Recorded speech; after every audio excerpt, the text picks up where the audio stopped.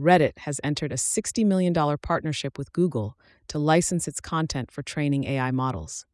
Google shipped 10 million Pixel phones in 2023 and plans to replicate this success in 2024, targeting the Indian market with a Made in India strategy.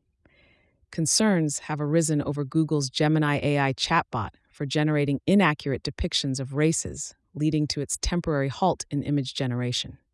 The Gemini technology is also being integrated into Google's advertising products to enhance targeting and efficiency. Amidst these developments, Elon Musk is reportedly developing an email service named Xmail, potentially challenging Google's dominance in the sector.